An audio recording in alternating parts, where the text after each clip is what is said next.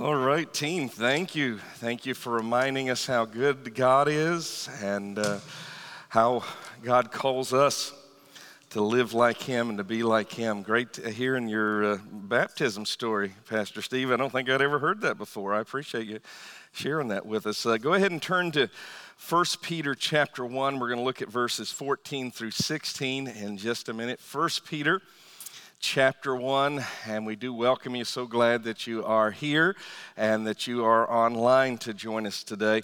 I'm going to talk today about the holiness of God. What does it mean for God to be holy? Let's pray and we'll look into it.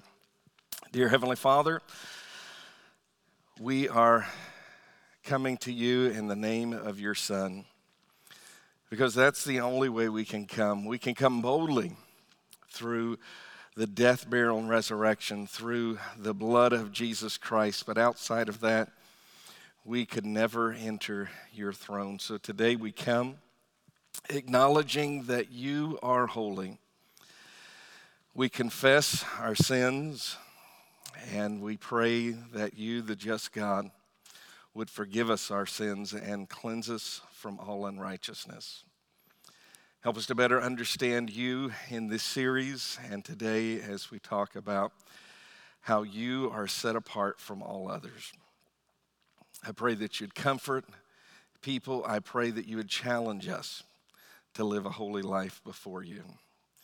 In Jesus' name, amen.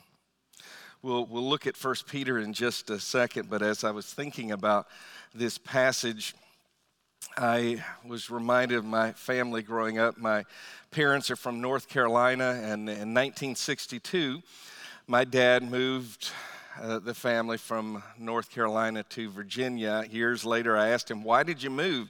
And he said, "I was tired of starving to death down in North Carolina. I wanted to get a decent job," and he got a job working for a company called Washington and Chamberlain, and his boss was Mr. Gardner. Mr. Gardner was just a great boss to him as he was a young man getting started and helping him out in a lot of particular areas and just keeping him working so he could provide for his family. Well, several years into that, my uncle started a business, so my dad helped him to get started as well. And my dad worked hard, and family always worked really hard as well. And I remember as a young boy being able to go to work with my dad. And we'd get up early in the morning and often go to the shop and drop by 7-Eleven for something. I'd get a Hostess fruit pie and some kind of drink to be able to sustain me for a little while. And then at lunchtime, my dad would say, "Hey, why don't we just grab a pack of nabs and skip lunch?" And now, if you don't know what a pack of nabs are, it's Nabisco crackers. And I was thinking, to me, lunch is a hamburger, French fries, and a milkshake, not a pack of crackers. That just didn't sustain me very well. But I think I won out in those kind of things. But I remember working 8 manly hours, as a little boy. And at the end of the day, my dad would give me a $20 bill and thank me for working. And if my uncle is watching, I really think there's some back pay kind of due me as I kind of look back on that. But anyway, I remember as I got a little bit older, my uncle's business had a construction job down in Virginia Beach. And so my dad was spending the summer down there, and our family would be able to go to the beach quite often and visit him and stuff. And I don't know if I was 10 or 12, how old I was, but he was working on these high-rise buildings and scaffolding on the outside of the building. And I looked at that and I said, "That's what I want to do one day.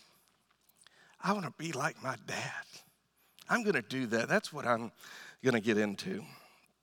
When I was 14, my brother was working for the business as well, and so all summer long, we would get up and we'd go to the job sites. And when August came around, when JV football started, and I could go out running in the heat, in the morning and an afternoon session and make absolutely no money. And I decided, making $7 an hour working made more sense to me. Money really meant a lot to me as I was growing up and trying to be good with finances and stuff. And so I was working, and there was a local paper that took the picture of me and my brother. And my dad took that newspaper article and framed it. And as far as I know, it's still in the office today. And as I look back, I thought, my dad was just proud of his boys. And I just wanted to be like my dad. When I went to high school, I signed up for data processing. And the guidance counselor called me and said, this class got filled up. But there's a class very similar to data processing, and they lied to me, but they said it's called word processing. They didn't tell me it was typing class, but they said it's very similar, so I went into this class. I was the only guy in the midst of all these girls taking the typing class, which wasn't such a bad idea, for a ninth grader and stuff, and sat across from a good friend of mine, grew up with a Ruthie Rogers, and we learned to type together and everything, but at the beginning of that class, the teacher went around and said, why are you taking this class? What kind of field do you want to enter into? And when it came to me, I said, I want to be a construction worker. And she said, well, what are you doing in this class? And I explained to her that data processing got filled up and whatever, but that was my goal. And then I graduated high school. And my friend Kevin said, when your dad said that you were going to work, he took it seriously. When I graduated high school, I began working 6 days a week, and that kind of become a lifestyle. Today they call it adulting, and I didn't realize you had a choice to whether to become an adult or not. I got out of school and just started working. That's what I did and went to work. At that point, my dad had started his own business, and my uncle had his business, and my dad had his business, and I was working with my dad and just enjoying that field. But I wanted to be like my dad. That was my nature. When you're born, you're going to be like your family, right? You have certain characteristics. That becomes your identity. And today, as we look at this aspect of the holiness of God, God wants us, after we've been born again, to live out His nature, to become holy like our Heavenly Father. We're in a series called The Real God by Chip Ingram. Chip Ingram is using a book by Tozer, and Tozer said this: what comes into our minds when we think about God is the most important thing about us. The real God, seeing God as He longs for us to see Him. Our view of God, seeing God as a holy God. In the book of Isaiah and in the book of Revelation, when the heavenly hosts are worshiping God, they cry out, holy, holy, holy. It's interesting, they don't say mighty, mighty, mighty, or all-knowing, all-knowing, all-knowing, or not even love, love, love. But they deal with this characteristic, saying it over and again for emphasis that God is holy. Now, what does it really mean? It seems kind of mystical and unknowable, but when the Bible says God is holy, it just simply means that God is different from anyone or anything that we know. His ways are not our ways. Someone said that God is otherly. We make idols and we put God into our image. The mythological gods were greedy and lustful and selfish and out of control and moody. But our God is unlike all other gods. To be holy means to be divided, to set apart, to mark off, to make sacred or righteous. It's something that is not common or profane. It's not ordinary. It is different, distinct, and unique. Today, we relate to it as pure, sinless, absolutely absent from sin. You see, morality is not based on what God decides. It is based on who He is. He doesn't look at something and say, well, this is good or this is bad just on a whim. But morality and righteousness and holiness is based on who He is. We could go back to the Old Testament temple. And in the temple, the priests were to sanctify themselves or to make themselves holy. They were to take specific instruments that God had called them to use, not to use the forks and knives or whatever utensils that they use on an average day, but when they offered a sacrifice, they were to set it apart. They were to make it holy. It was not normal. It was not common. It was only used at a special time. Let me illustrate.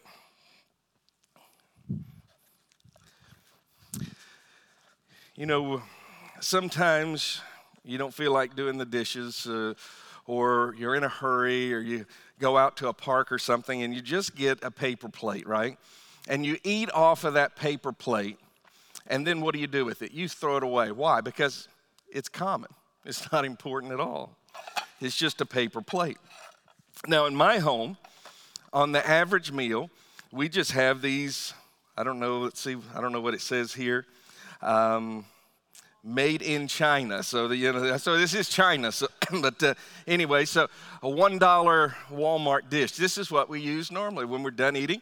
Just simply throw it in the sink. Now, Paula says wash it, but most of us just throw it in the sink over the years. I told the kids to wash the dishes. They should do that, but they followed my example instead. And so often they just kind of throw that in the sink. But when I eat steak, when I want to cut on, I don't want the cheap $1 plate. We use our false graft T-Rose design that we got when we got married. We still have them in a lot of the dishes, so we use our T-Rose, and so this is for a nicer meal. Not something super fancy, but this is the nicer meal. But occasionally, Paula got from her grandma some really nice china.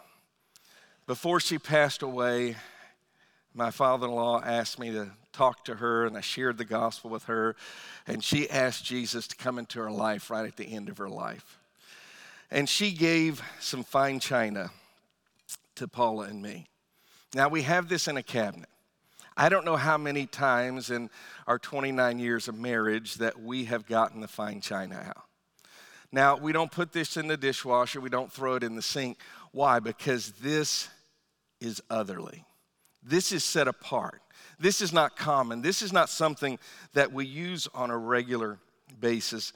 This is special. I think the illustration falls apart at a certain level, but it's not the paper plate. It's not the plasticware. It's not even the things that you get when you get married, but there's some fine china in life. And God says, I want you to understand that I am holy. I am set apart. I am different than the rest of the world. I am not like the world. When the children of Israel were able to leave Egypt, this was a song that they sang. It's in Exodus 15, verse 11. It says, "Who is like you, O Lord, among the gods? Who is like you, glorious in holiness?" It's talking about his holiness is majestic. It is so vast and great when we can comprehend in just a small way of how awesome our God truly is. It is the beauty of holiness that we can see. When we really grasp that God is holy, we see him as he longs for us to see him. Now, I have some passages in the Old Testament. I just want to read through these, and I want you to listen. What is that phrase that's used over and over again? Then we're going to look at 1 Peter. Leviticus 11:44 says this, "For I am the Lord your God. You shall therefore consecrate yourself," the same idea, make yourself holy. "And you shall be holy, for I am holy. Neither shall you defile yourself with any creeping thing that creeps on the earth." I want you to consecrate yourself. I don't want you to be like the world. Don't defile yourself with the world, because be holy, because I am holy. Verse 45, "For I am the Lord who brings you up out of the land of Egypt to be your God. You shall therefore be holy, for I am holy." And then in Leviticus 19:2, "Speak to all the congregation of the children of Israel and say to them, you shall be holy, for I, the Lord, am holy." Leviticus 20, verse 7, "Consecrate," there we see it again, "consecrate yourselves therefore and be holy, for I am the Lord your God." And then in Leviticus 20, verse 26, "And you shall be holy to me, for I, the Lord, am holy, and have separated you from the people. And then in chapter 21, verse 8, you picking up on these phrases? Therefore you shall consecrate him, for he offers the bread of your God. He shall be holy to you, for I, the Lord, who sanctify you, we see that again, make you holy, am holy. What was that phrase? Be holy? Why? Because I'm holy. I want you to be like me. I want you to have that nature that I have. I am holy, and therefore I want you to reflect that nature.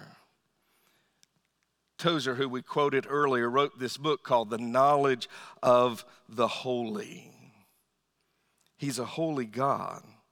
But what do we do with it? How do we respond to his holiness? Moses said, God, show me your glory. Isaiah saw the glory of God and said, I am undone, I am unclean, woe is me, I don't deserve you, God. Peter, James, and John were called up to the Mount of Transfiguration, and Jesus demonstrated his glory and his holiness, and they fell down at his feet and worshiped him. You see, when we walk with God, it's not intended to make us feel better, but to make us better. A sermon is not just a simple motivational speech, but it is to help us to become like our Heavenly Father. Now look at 1 Peter chapter 1 and verse 14. You see, it's not just the Old Testament.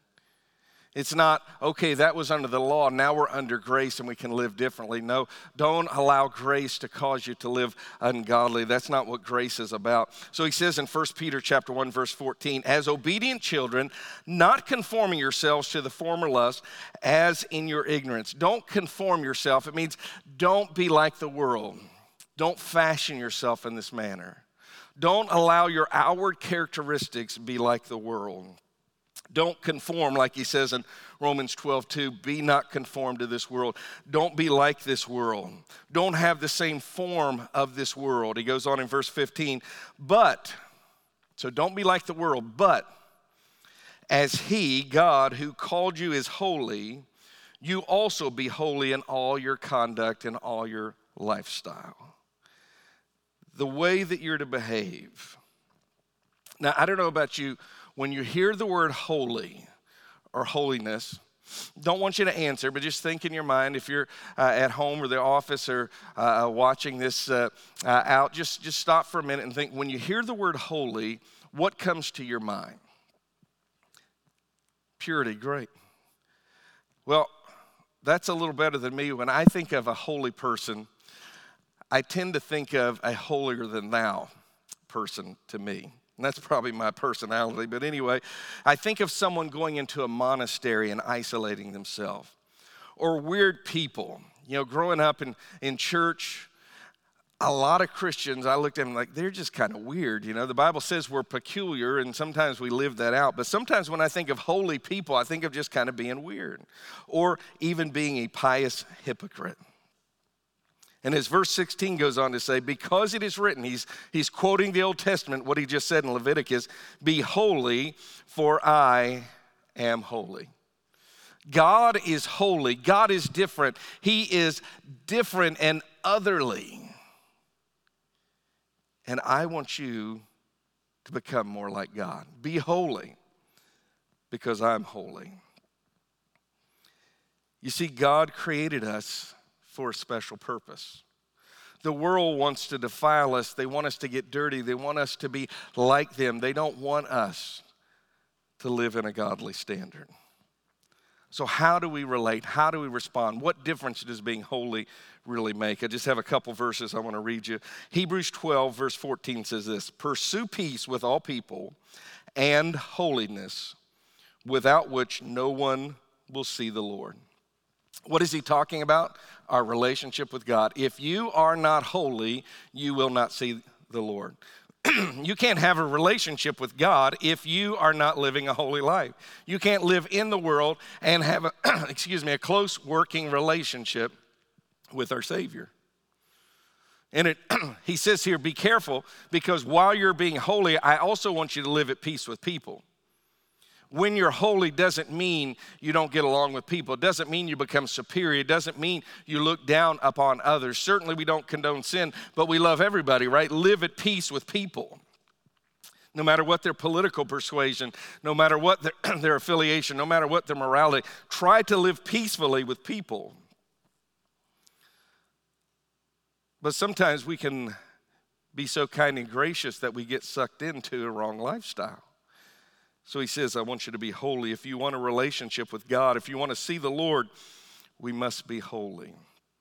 In this series, we're encouraging you to have family devotions, and Chip Ingram has a download that you can look at, and then there's a set of videos as well. And the video for this week is The Arrow. It's called The Arrow. And the reason he chose that, the word sin just simply means missing the mark. You try to shoot an arrow or shoot a gun, and if you don't hit the bullseye perfectly, you've missed the mark, you've sinned. God is holy. He always hits the mark, but we don't. We fall short. We trespass. When you think of sin, I think there's a sign that goes up and says, wet paint, do not touch. If that sign wasn't there, I would have no desire to touch it, would you? But I began, why can't I touch it? Is it really wet? How long has that sign been there, right? I'm walking down the sidewalk and I see a sign that says, do not walk on the grass. I didn't want to walk on the grass till I see that sign, right? And I said, why can't I walk on the grass? Why do I got to walk on the sidewalk? There's something within me that's just kind of independent and just says, well, if I can't do it, there must be something really good about it. That's the idea. Don't trespass. God says this is sin. And it kind of moves us to that because we have this sin nature and we miss the mark. We're born with that sin nature, but we are born again with God's nature to be holy. And he says, without holiness, you cannot see the Lord. We are to reflect his holiness. We are to be a copy, a mirror. We are to follow this example. God now calls us saints. We are the temple of God. We are the sanctified ones. We are the holy ones. So live that out in our daily life. Paul is talking about a list of sinful conducts that Christians were caught up in the church at Corinth. And he goes through this list of sins, and then at the end he says this, 2 Corinthians 6:17. Therefore, come out from among them. So God says, as Christians, we're to be different. We're to be holy. Come out. That's what holy means, to be set apart. And be separate, says the Lord. Do not touch what is unclean, and I will receive you. I don't know about you, but as I look at Christianity as a whole, and whether it's a woke Christian church or contemporary Christian music, and I really love it, but sometimes I get bothered. Why does everybody have to look like the rest of the world? Why do we have to look so cool? Why do we have to look just like everybody else?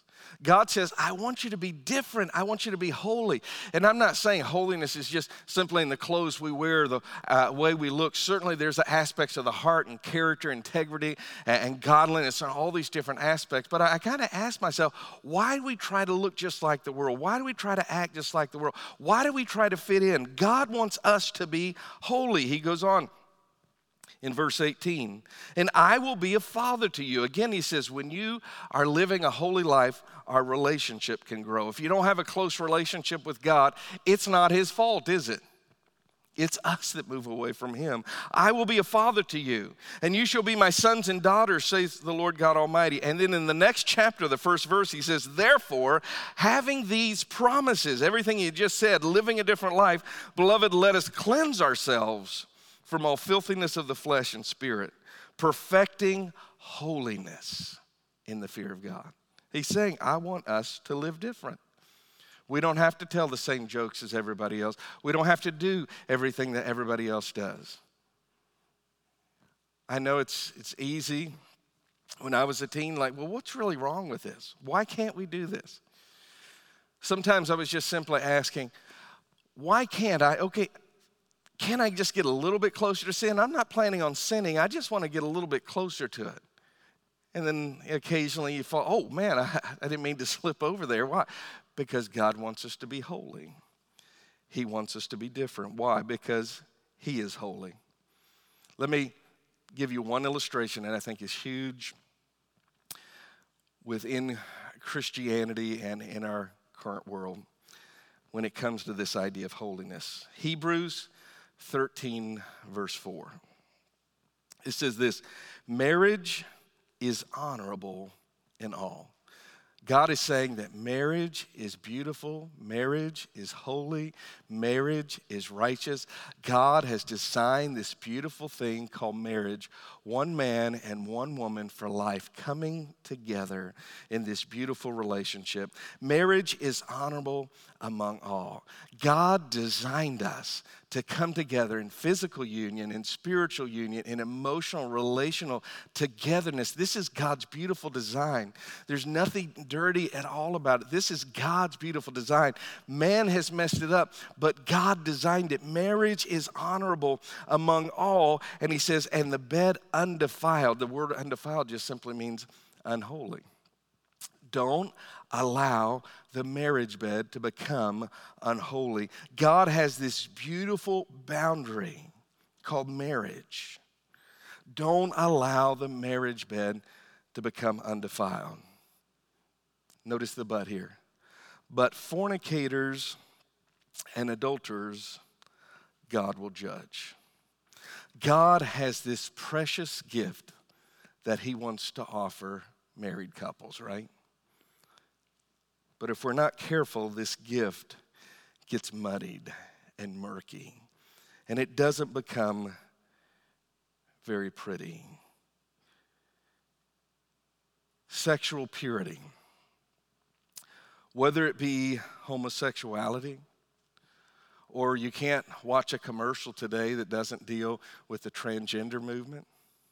The whole LGBTQ aspect has nothing to do with Christianity. Someone living with a partner that they're not married to. Adultery, divorce, lust, porn. In the Old Testament, God says idolatry was spiritual adultery. Adultery, having a union with someone that God has not designed for you to be with. And we as Christians, maybe we could stand here and say, yeah, preach against those gays, preach against the transgender. Yeah, man, that's terrible, all that out there, but let's just bring it home. Something that's really saddened my heart.